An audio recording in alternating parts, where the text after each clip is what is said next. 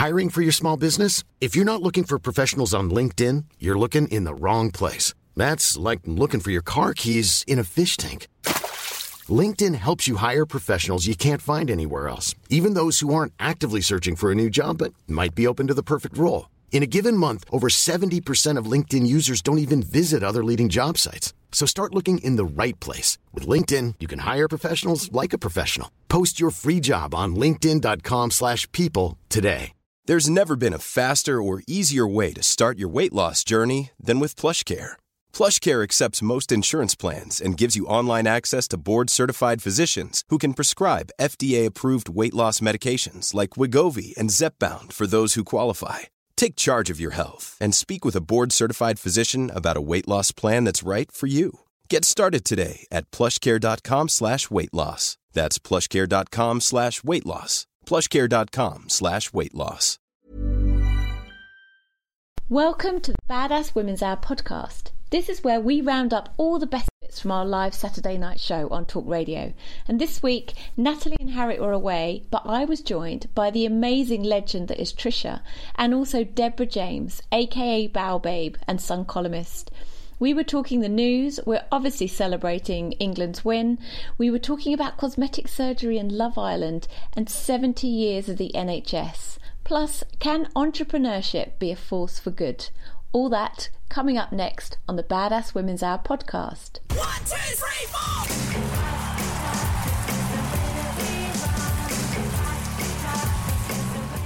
But first up, well, there's two big things to celebrate today. So first of all is Pride. Pride is happening in London today. It's been amazing. I've seen all the letterboxes have all been painted in rainbows, and there just seems to be a really fun vibe. And then, of course, we won the football today, which is a great celebration. But equally, we've already been trolled on Twitter for mentioning this. We wanted to talk about the fact that there is a problem with domestic violence with football. So whether we win or we lose, domestic violence rates go up. And both of the two of you said that on your journey here. What did you notice, Trisha, on your journey here in terms of, because the match had literally just finished, right? It had just finished. It was really scary. Well, because of Pride, there were, no roads open. So I had to, finally, I flagged down a cab. And while in the cab, every time we stopped, there would be very excitable, and it was intimidating, football supporters rattling the doors of the cab, trying to get in, shouting, swearing at the cab driver when he wouldn't let them in the already occupied cab. And I thought, oh my God, it's already started. And going home tonight, I'm worried about walking past pubs. Yeah, I am. Yeah, I think we're going to be asking that question, aren't we? In terms of, should we put it out there in terms of the question that we're going to be asking that's tonight? A good question. So have you guys witnessed aggressive behaviour during the World Cup? And we want to hear your views on it, don't we? So please tweet us here at Talk Radio and Badass Women's Hour. I had exactly the same in terms of the journey here. So I got a kind of almost a taxi all the way across London. And the closer into London I got, the more vibrant, I suppose, the atmosphere became. However, there's loads and loads of sirens going on out there. I've seen, I saw two fights in the space of 45-minute journey. And you wait till later on tonight when there's more alcohol around. With a lot of police around, and that's not people kind of. Everybody is happy, and rightly so. Let's hope. I think we haven't got this far in 28 years, have we? In terms of my son was like, "What do you mean?" I've got a 10-year-old son, and he was like, "Isn't England always like this?" And I was like, "No, this is not normal." But yeah, I do worry a little bit actually, because there is a lot of alcohol. And don't get me wrong, we all like a glass of wine, but there is some interesting behaviour, and that was at 5 o'clock today. Yeah, and there's been this research into the link, and there's been a big campaign recently about it from the National Centre of Domestic Violence, and they basically looked at when England lost a game. The domestic violence rose by 38%. So I think, like, much as you can go, oh, this is a big celebration. Like, this is not a stat you want to be seeing on a day which should be celebrated. But that's when they lose a game. So we won today. What can we expect? I think it's 26%. So it does still rise. Doesn't matter if we win or lose. Domestic violence goes up after an England game. Now, do you think that's linked to alcohol though? Oh gosh, it's got to be. I don't know. Is it just excitement? Is it charge? Is it, people are just charged up and excited? Because I was thinking, I wonder if there's also a link to gambling in case people have lost money. Right. Okay. I was wondering I think as well as gambling, there are lots of other things. There's also that kind of and this sounds very un-PC to say, but Condoleezza Rice was somebody who brought this up because of the advancement, albeit slow advancement of women's rights and their presence. I think increasingly when primarily men get together, it becomes even more of a macho thing than maybe it was before. Because, we'll talk about it a bit later. Dr. Pippa Grange, the psychological coach for the England team, who's done an amazing job working with psychometric tests and help for the team. And reading online what people are saying about her has taken me back to the early 70s when I remember that kind of language was commonplace and people are currently in court for it. We'll talk about Pippa a bit later, but I think what it leads quite nicely on is the story that I've seen this week about Gareth Southgate, who's got a very different approach to being the England manager. And what people are saying is now that he is going to become a bit of a beacon for a new type of masculinity. Yep. And just the way that he's been training and talking about the guy. Have you noticed anything different about his approach this year, do you think, in terms of managing the team? He's very calm, isn't he? So I view him as he's a bit of a swan. I could be wrong, but you know what I mean. Paddling under, all the cogs are turning, and actually everything on the surface is under control. Yeah. He wears waistcoats. He wears waistcoats. But also, Absolutely. did you notice the game the other week when they went to penalties? Now, normally they're being reprimanded and shouted at by the English coach, traditionally. And he was just, they did the subtitles showing what he was saying to the team, and he was saying things like, keep calm, you've got this. Like, it was all sort of positive and affirmations. That's all part of the training as well that this Pippa's done. But also, the other thing I think is that since we've had him there have been players talking about their mental health and well-being. Rio Ferdinand came out with that whole show. Absolutely. Yeah. I was in floods of tears. It's not seen as weakness. It isn't weakness. No. Mental health problems are, 1 in 4 of us at any time in our lives will have a mental health problem we need help for. That's a conservative estimate. It is a strength to be able to admit it. And sadly, there's so much stigma, people can't. So football players being able to do that and being encouraged to do that is a fantastic beacon. Remember, young men are more likely to die at their own hand than accidents, illness, everything together. Yeah. So something like a football manager encouraging his team to be open about mental health, for me, is huge. Is amazing. Suicide is actually, is actually the leading cause of under 25, isn't it? Yes. Of young men. I absolutely agree. I think it's. I cried the way through, my way through that Rio Ferdinand programme. Yeah, it was phenomenal. It was absolutely. But won't it be really interesting if England are doing so well? If they actually won based on this kind of new approach, I wonder what sort of impact that's going to have for somebody to almost have a bit more of a progressive approach, working with psychologists like what was her name, Pippa? Yes, Dr. Pippa Grange. Pippa Grange. Yeah, well, I hope so. It's interesting what you're saying about Gareth having a new approach. Let's remember that his squad is the age, they're all under 25. Yeah. It is a new generation of male.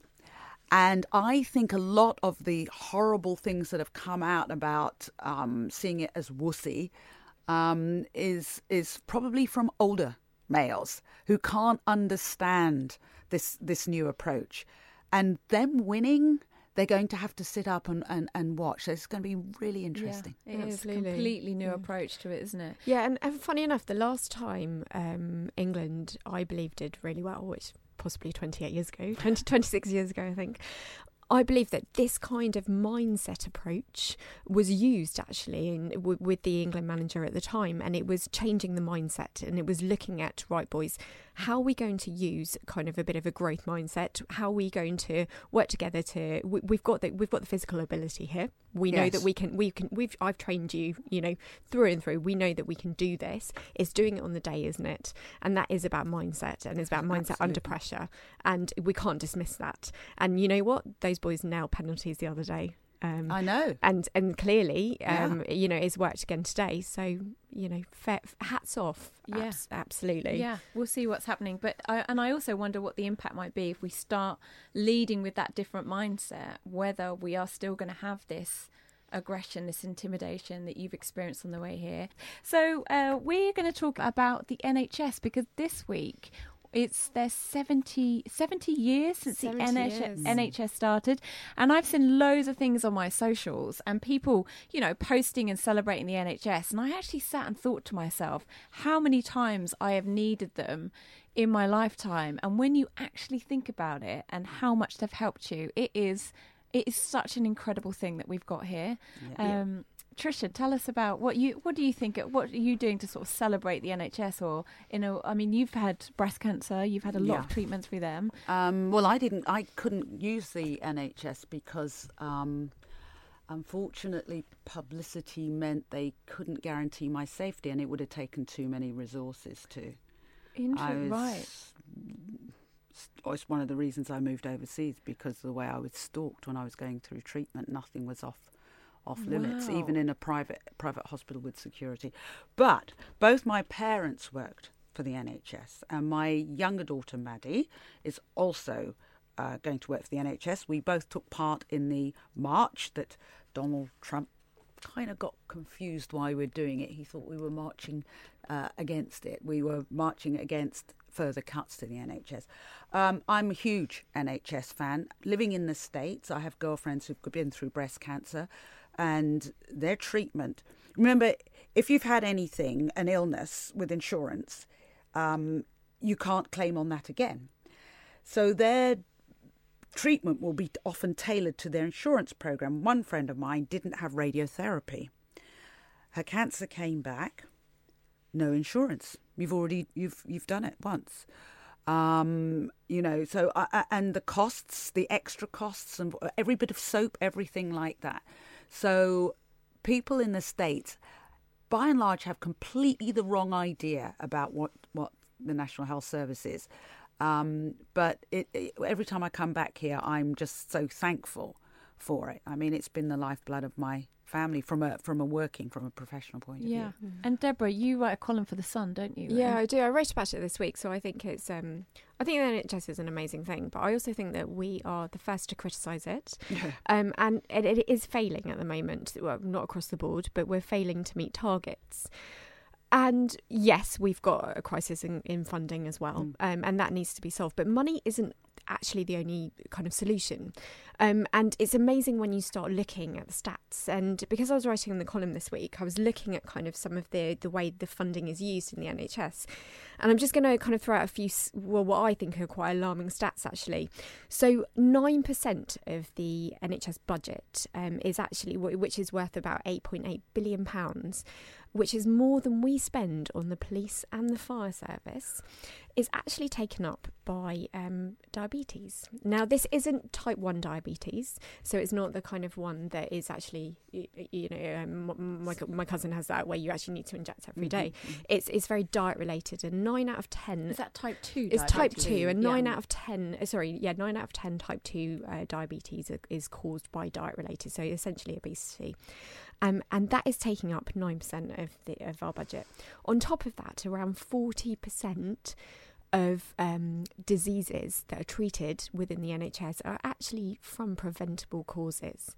Now, preventable causes are things such as exercise, as diet, so not having and smoking. And these then lead to cancers. Now, I have bowel cancer. Mine wasn't anything to do with my lifestyle. However, 4 in 10 cancers are to do with lifestyle choices. 4 in 10? Yeah. Yes. And I appreciate that the vast majority of people might be sitting there on the other side of the fence. I know, like Trish and myself, whose cancers were not derived from anything that we did. But at the same time, there is a proven link. And, I was the vegetarian that got bowel cancer. Yeah, However... Although I did work, when I worked as a stewardess in the old days, it was in the aircraft where they now know that radiation was a lot stronger. Oh, that's interesting. And also they smoked on aircraft. And they smoke, They smoked as well, and I was doing shift work. Absolutely. And so I can see the minuses. But don't you think we have a bit of a mindset of, if you have a problem, you go immediately to the doctor, and the doctor gives you some sort of drugs for it. I don't think we have a culture of preventative, or even that deep understanding of, you know, diet and nutrition. I know when my dad got diagnosed with prostate cancer, one of the first things I did was get him to see a nutritionist. But I think he was skeptical because he was like, but my doctors told me that I'm eating healthily and, you know, I'm doing all this stuff. And the nutritionist was really interesting because she said it's not just about what you eat, but you've got to really look at how you detoxify your liver to cope with the drugs. And I'd never even thought about when you're going through treatment. Because but your doctor's not telling you that. The nutritionist was telling him that. And it's not just about kind of how we treat things, it's about awareness as well. So I know bowel cancer kind of awareness is very low, but in terms of there was a report actually out recently by the Eva pill, which looks at all types of gynecological cancers and womb cancer. We only 2 in 5 women actually know any signs or symptoms of womb cancer. As a result, there's actually a really good resource that the Eva pill have put out this week, kind of highlighting to women what those symptoms are that we should be looking for. But that's quite worrying because actually it costs the NHS far less when diseases are picked up in early stage than at late stage. So actually, I think it's time that we start taking a little bit of responsibility for our own health, you know, and say, right, we need to get a system that is working, but we also need to start doing stuff to look after ourselves. Absolutely. And exercise is huge. Right? You've also got to be careful because in the States, people are looking out because of the insurance costs and the payout. When I say people are looking out for it, it's all the snake oil people who will tell you, do this, Absolutely. do that, do this, do that. But do you think, because you have to pay for your medical care, do you think the States does have a bit more of an attitude? Do you feel that people are a little bit more like, I'm going to try and help myself and be preventative? Yes and no, because often poverty comes into it. Bad diet is financially controlled, and distances as well, which we don't actually have in the UK. That's a big difference. I mean, you can drive, we used to go to my house in Maine, you can drive on a 5-lane road for 2 hours and not see another person. There are huge distances to shops and what have you in rural America. We don't really have that here. We have much easier access to good food here, although people might disagree with me. And trust me, it is a lot easier here than it is in the States to get to a doctor. I had a sore throat. To go to see a doctor, I had to fill out all these forms. I had to pay up front. She told me what I knew. But, you know, having had cancer, you're told every time you go to the doctors, scream, I've had cancer. Yeah. And I think on the opposite end of the scale, the thing that really frustrates me is I know that there are life-saving drugs that are not currently funded on the NHS. Because our resources are being used elsewhere. And let's face it, you know, there's not an unlimited amount of money going around. So what I'd be fighting for is when you really need the help, we need to be putting our resources into there, and actually the stuff that we can do to support and look after the NHS, because it is incredible, but we need to develop a system that is going to work with us for the future, and is not fit for purpose at the moment. So let's look after it. Yeah, definitely. Let's get behind it. And are there any other things that you did, Tricia, in terms of your treatment going through breast cancer, in terms of that you changed that wasn't necessarily advice by the NHS, but it was things that you sought out to help yourself? Oh yes, I at the time 10 years ago, I wanted to keep working. I wanted to keep running and keep working out, and the consensus was that one should sit still and be quiet, and I had to really fight to keep active. Things have changed now. It changed quickly with breast cancer. This was 10 years ago, and I was told, people love to come up and tell you how many people they know who've died of cancer, but I had a lot of people try to scare me out of activity, but I had to keep working. I carried on working, I carried on running. No, I did not have a good time. I'm still suffering from the after effects of chemotherapy, and I've only just come off drugs after 10 years. But that kept me, I did that for my head, because I've had depression in the past, and I was terrified that the 2 operations and the treatment and all of that would drag me back there. So I ran for my head. And now, of course, that's embraced and encouraged because we know it helps women recover. And there's a proven link to reduce anxiety and depression. Oh, I know that one. Absolutely. If you're looking for plump lips that last, you need to know about Juvederm lip fillers. With Juvederm Volbella XC and Juvederm Ultra XC, your lip look, whether it's subtle or bold, can last up to 1 full year with optimal treatment and no additional maintenance. Find a licensed specialist and see if it's right for you at Juvederm.com today. That's JUVEDERM.com. Add fullness to lips in adults over 21 with Juvederm Volbella XC or Juvederm Ultra XC. Do not use if you have severe allergies or a history of severe allergic reactions, or if you're allergic to lidocaine or the proteins used in Juvederm. Tell your doctor if you have a history of scarring or taking medicines that decrease the body's immune response or that can prolong bleeding. Common side effects include injection site redness, swelling, pain, tenderness, firmness, lumps, bumps, bruising, discoloration, or itching. As with all fillers, there's a rare risk of unintentional injection into a blood vessel, which can cause vision abnormalities, blindness, stroke, temporary scabs, or scarring. For full, important safety information, visit Juvederm.com. Ready to pop the question? The jewelers at BlueNile.com have got sparkle down to a science with beautiful lab-grown diamonds worthy of your most brilliant moments. Their lab-grown diamonds are independently graded and guaranteed identical to natural diamonds, and they're ready to ship to your door. Go to BlueNile.com and use promo code LISTEN to get $50 off your purchase of $500 or more. That's code LISTEN at BlueNile.com for $50 off. BlueNile.com, code LISTEN. Even when we're on a budget, we still deserve nice things. Quince is a place to scoop up stunning high-end goods for 50 to 80% less than similar brands. They have buttery soft cashmere sweaters starting at $50, luxurious Italian leather bags, and so much more. Plus, Quince only works with factories that use safe, ethical, and responsible manufacturing. Get the high-end goods you'll love without the high price tag with Quince. Go to quince.com/style for free shipping and 365-day returns. Badass Women's Hour XL on Talk Radio. She'll get you talking.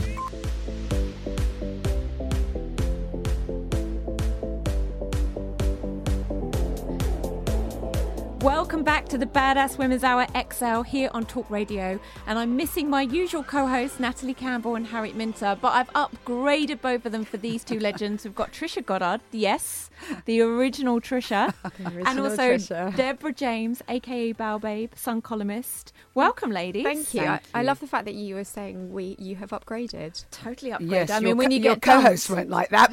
I was going to say, if they're tuning in, we're just keeping your seats warm. We've been having some good chats, haven't we, about the NHS and about, looking after ourselves a bit more, take that burden off the NHS. And also, obviously celebrating the England win, but we also needed to talk about those domestic violence rates going up. And we've put a poll out on Twitter to see if anybody's experienced any intimidating behaviour, like you both did on your way here, didn't you? Said it was quite feisty. The game had just finished. It might get worse as the evening goes on as well. Yeah, might do, mightn't it? Hope not. Yeah. Hope not. But leading on from our NHS chat, normally you go to the NHS when you need surgery because you're unwell. But there's been lots of reports in the news this week about the Love Island contestants and the amount of cosmetic surgery that they have all had. Now, are you two watching Love Island? Not really? No, it's not my type of thing. I'm really sorry. But you know that everybody's kind of very, aesthetically pleasing, but it depends on your type, really. Not diverse, but there's a certain look. Yeah, I've watched a few episodes and I wondered if it's actually possible to look like that. But then I realised something. What's that? Well, I realised that naturally I don't think it is possible to look like that. Well, I'll nail my colours to the mast. Don't get me started. Now, when I was a little girl at school in the 60s, I was teased because of my big lips, my big bum, and all of those things. I was teased mercilessly. They used to say, "Oh, let's get Goddard's face and push her against the mirror so she'll stick on the mirror, stick on the window. Kiss the window and then you won't be able to move away." All of those things, and now people are paying to have their faces look like that. And the look is pure blow up sex doll. Well, there's been basically a call. One of the articles this week was about banning cosmetic surgery ads from Love Island, because all the contestants on there have been having surgery. And so Megan, for instance, had 25 grand's worth of surgery from implants. I think she's had a bum lift, hasn't she? Oh, she's had fillers. How old is she? They're all in their early 20s. Children. Yeah. And what they're saying is, there's adverts that are all about cosmetic surgery. And, this is just not a good thing. There's a lot of people that watch that show. I just, from the point of view of, and my girlfriends know about this one, boob jobs or breast implantations. When I was in hospital, I was in a private hospital, and apparently half the ward were women who'd had boob jobs and the other half were women who were having life-saving operations, like myself. And the nurses treat everyone the same, but they admitted they struggled with the fact that they had people who had come in for boob jobs screaming and crying for painkillers, and they said it's very funny that the women going through cancer who saw their operations as a lifesaver tended to be more stoic and be quieter. And the thing is, what happens once you've had a breast implant, let me tell you, self-examination is hard enough already. The figures for breast cancer, do you really want to mess with that? Do you really want to mess with not being able to feel and things like mammograms? And having been through it, I just don't understand why someone would say, you know what? Having said so, I've had fillers. When I went through chemo and I was on air, my face was collapsing in. I have a fantastic surgeon who's like a cranial surgeon who administers it only once a year. And I felt cheap because I started having it done at 52. I'm now 60. I have minimal. It's like I'm in there and out in 10 minutes. But I think that what we're seeing on Love Island is it's a one-dimensional aesthetic, right? And they all look the same. Yeah, and it is. And I see that a lot in society. And it's sort of. I'm sure it's kind of driven from your Kim Kardashians. Yeah. But yeah, the lip filler look, the boobs, cheeks. Just the way everybody looks. And I feel, when you're watching something like Love Island, which is totally mainstream, you can't underestimate the power of lots of people watching that and it being influenced by that, sometimes even subconsciously. Yeah, I've seen it firsthand. So in my previous life, I'm still really passionate. I was a deputy head teacher in a secondary school and spent 15 years working with teenagers.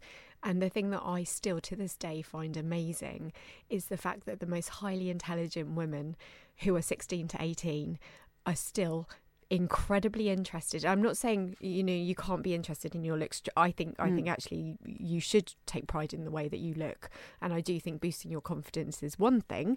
However, believing that you have to live up to a stereotype is another. And as a result, I know 18-year-olds who have had Botox because they want to have Botox before they develop lines. Does it prevent you getting lines? Have you had Botox at that age? Will that stop you from aging? There is some suggestion that having early Botox does help. And my surgeon would tell you early Botox would be late 30s, early 40s, not 18. 20. Do you know the best thing you can do to prevent wrinkles is use sunblock and stay out of the sun? I heard that. Yeah, I heard that from a dermatologist. She was like, that is the number one anti-aging. That's what I still wear. I wear, people say, you're black don't crack. If I hear that once, I've heard it a million times. It's actually your genetics can only be a maximum of 20%. Lifestyle is 80%. Really? I come from a generation, my mother's generation, West Indian ladies wore big hats, long gloves. I wear sunblock every damn day. I don't go outside without a hat. I do not sunbathe. I do not do beaches. I run. I don't eat meat. What I have, I've earned. So when people tell me, "Oh, you're so lucky to look like that," I'm like, "Come be lucky with me for the next hour in the rain." Yeah. The thing that's quite worrying is that when I start posting stuff on Instagram, I do a little bit of Instagramming.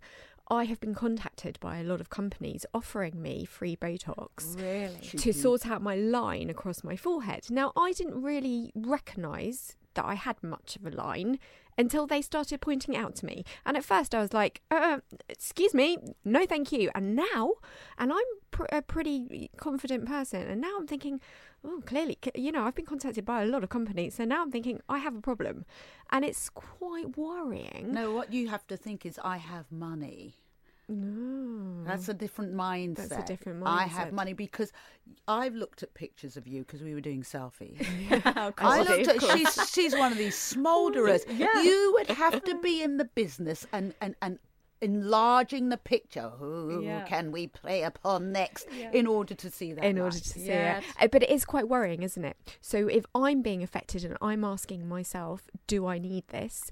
And I'm, pretty okay in this area, I wonder how many other people are then actually going ahead with it as a result. So do you think we should be banning the adverts then between Love Island? Or do you think we should even be banning contestants on shows like this from having any cosmetic surgery? Be real.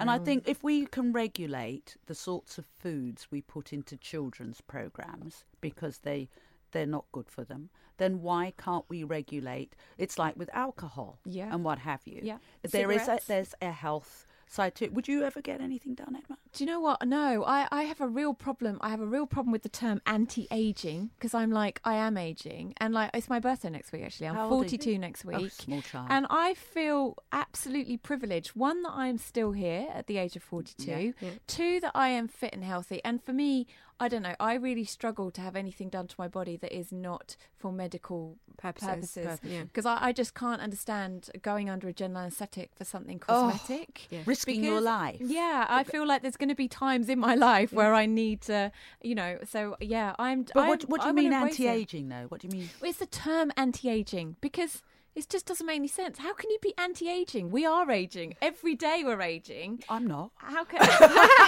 you went back into just getting younger? It's just a fallacy. I'm all for getting good. I'll spend money on skin creams to improve the appearance of my skin. But I really want to embrace. You aging. don't want invasive. No. And also, I just kind of feel like when you see people who've had it, it's addictive. It gets quite extreme. And then I don't think you look younger. You just look a bit weird. But you do look up. Where I live in the States, there's a lot of women who have it done and they all look the same. And it is aging. Yeah. It is aging because once you see that stretch generation. face look, you're You're old. aging. Yeah. You're old. You're trying to look young. Yeah. And here's the other thing. They have all of that work done, but they still move like old people. Keep fit, exercise. Joan Collins moves like a teenager. But to me, it's just adding into society that tells women our worth is based on how we look, but not just how we look, but on how young we look. And I feel like by taking part in this cosmetic surgery, we're almost perpetuating that, and we're almost saying, actually, do you know what? We're not enough just to be ourselves and to age like normal people age. And also, it's never ending. So some of my friends have had Botox. I'm like, well, how long does it last? They're like, about 3 months. And I'm like, I only have it every year because it's done subtly. But it's not all. I mean, the stuff that we're talking about on Love Island, that's not about age, though, is it? That's about a sex doll look. The it's lips an aesthetic, isn't it? Well, monkeys have, why we wear lipstick, because monkeys' bottoms. Of course. Lipstick is monkeys' bottoms, the red. So everybody wants their lips to look like, a blow doll. One of my daughters said, "Mum, I've got no bust." Years and years ago, and I used to say to her, "You're so lucky because you can wear Ralph Lauren couture." I mean, she's going to work with the NHS; she'll never be able to afford it. But, she saw me naked my kids saw me naked in the bath all the time, so they could see this inverted commas aging happening. I don't think many young women today see another nude woman unless it's in a sexual context. Do they see their mums, their aunts, like in Middle Eastern societies and societies where they all bathe together? You see granny's body, and they're normal. You don't see enough of real life, and especially with social media, everything that you're seeing has been edited and filtered, and you can't underestimate how much that influences you in terms of just always seeing perfection, or you won't see that on my Instagram. Perfection. I don't care. Yeah, I don't care. Well, I do, but I don't. I don't want to be that phony. No, but it is hard as a woman, I think, when you have been told your whole life that your value is based on how you look. And, you know, like you say, Deborah, when somebody's, you know, contacting you on Twitter and pointing out, because like you were talking to me and you were telling me about this line and I wasn't even looking at it. It's like when I bet you are now. No, but yes, I was. Only because, you know, because I pointed it out. But it does play on your confidence. And I think there is a big thing in terms of actually where is the line between building up your confidence and actually, you know, playing the part, not playing the part, but, you know, making yourself feel nice, actually. And beauty treatments and spas, absolutely, you know, go for it, actually. You know, if it boosts, it's relaxing, but also if it boosts the way that you feel about yourself, then I am all for that. But then where's the line? Because somebody might say, actually, having fillers in my lips or having Botox makes me feel good about myself, makes me feel confident. Yeah. But then you can't. Here's the thing: it's how we bring up our daughters, isn't it? I try to tell my daughters. I always tell my daughters: looks fade, personalities and intelligence endure.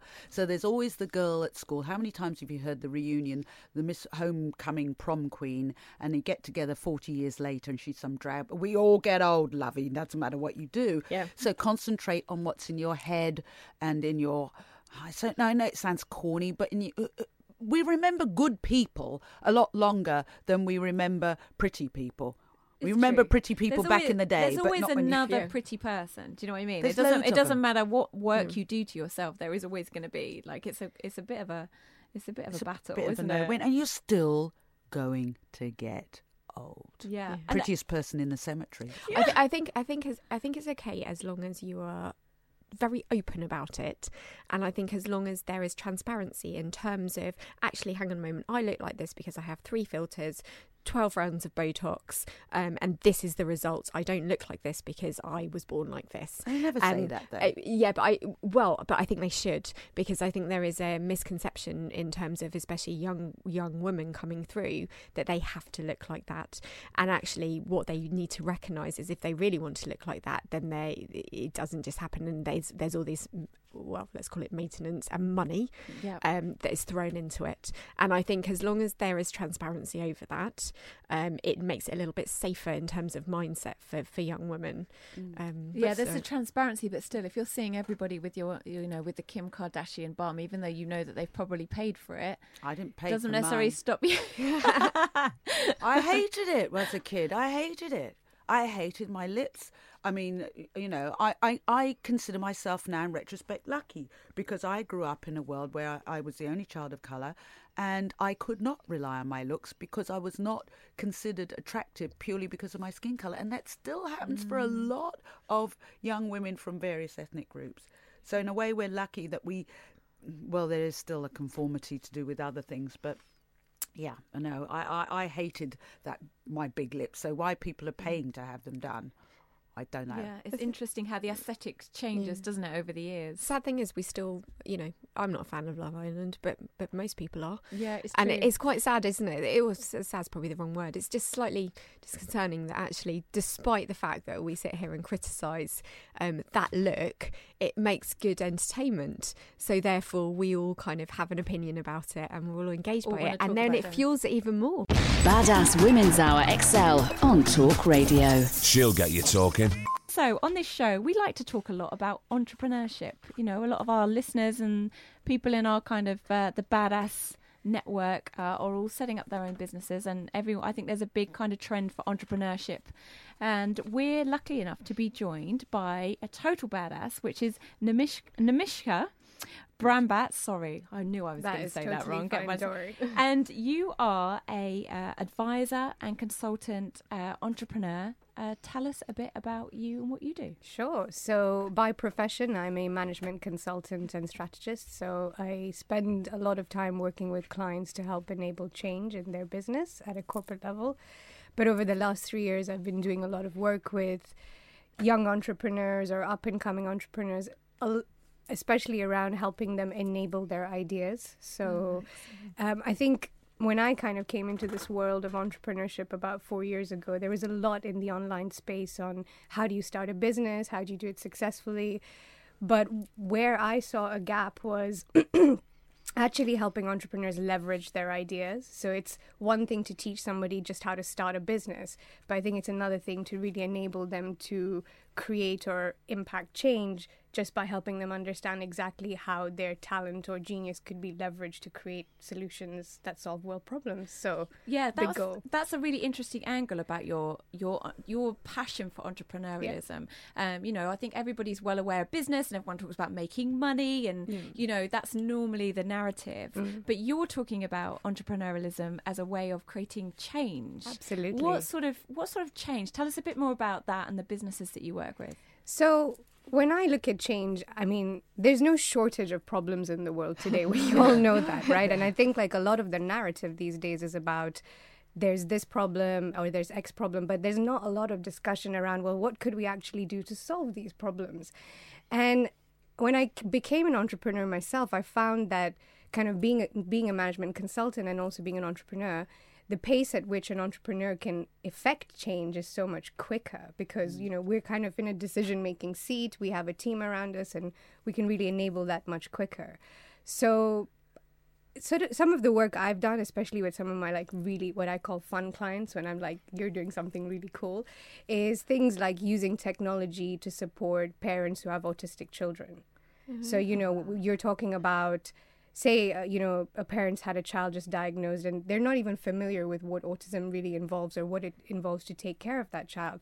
But some of my clients or the clients I've worked with, we'll develop online apps which actually educate the parents on how to change the lifestyle, the schooling, the food, all of these pieces of information that would otherwise be inaccessible unless they went through the NHS. It's how can we use or leverage technology to enable solutions that actually support people in their day-to-day lives and really help them in that way. So those are just an illustration of the kind of clients. Yeah. And are you working with a certain age group? Because I kind of feel, to generalize, but I feel like millennials that are coming through are definitely looking at business in a different way and developing businesses from how can they affect a positive change on the world. Do you find you're working with more millennials, or is it across the board in terms of who you're working with? Do you know, interestingly enough, it's not a lot of millennials.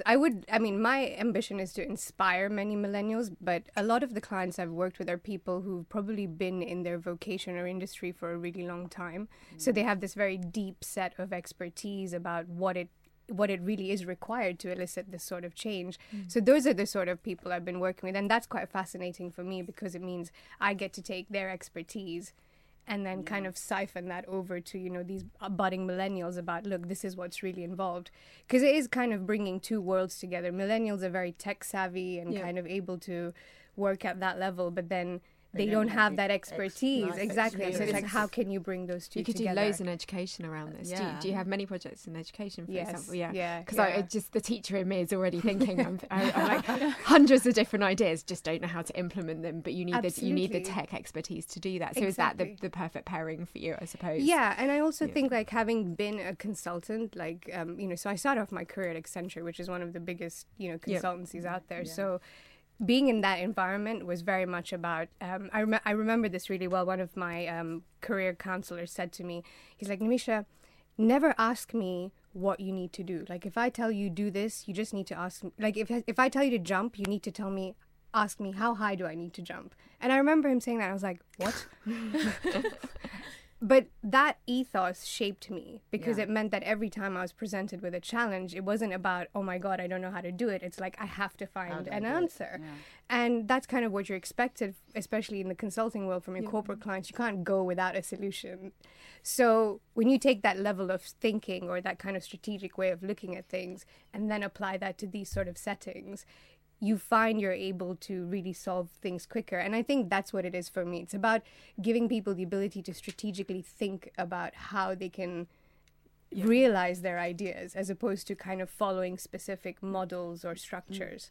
Because you've set up your own school, haven't you? The Legacy Business School. Yes. And what I found really interesting about that, and being an entrepreneur myself, is I've always thought that around business there's not enough talk around your mindset, and you look at that, but also you look at spirituality as well. Really interested could you talk a little bit about the Legacy Business School and those 3 pillars that Sure, yeah. So I mean, kind of touching on what I've already spoke about, the Legacy Business School was founded on that principle that we want to build the leaders of the future. We want to build the new Elon Musks, the Richard Bransons, the people who have all these genius ideas.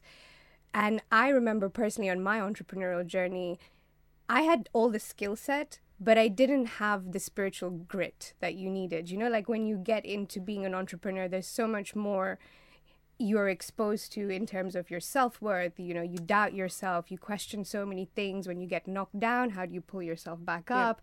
And I think it's tougher for millennials in this day and age to start a business, or even if you're young, because you're criticized so much more, you're exposed so much more. It's so much about who is influential, who has the positioning. And I think when you lean into spiritual practices, they really help you ground those pieces. What's my self-worth?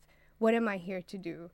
Why am I doing this? And how do I show up? Which is, because there's a lot in business around find your niche, figure out how you're different. And I swear that drives me crazy, because it's like when you say that to someone, you're almost asking them to forget about all the other things that they're very good at.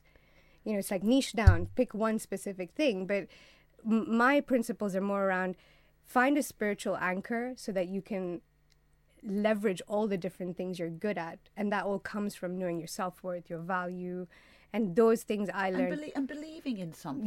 Because, you know, just thinking what you're saying, and we were talking about this before, about the online, you know, Instagram, Twitter, all of these things, and people, the millennials, believing that they have to be out there, or they have to be shouting from the treetops about how successful they are.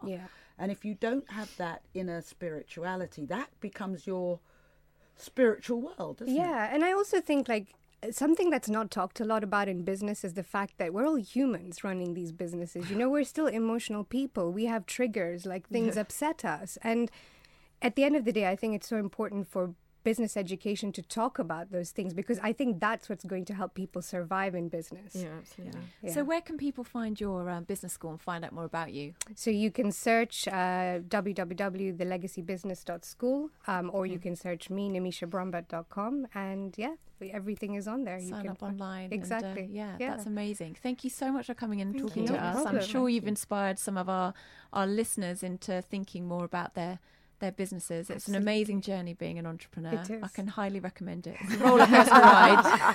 You know, you have the dark days, but you have the great days. Isn't that right? Absolutely. But the journey's definitely worth it. Yeah.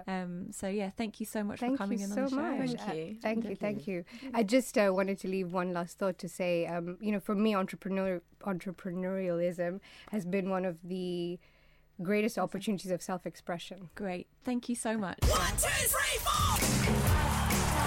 You've been listening to the Badass Women's Hour podcast. If you liked it, you know what you should do?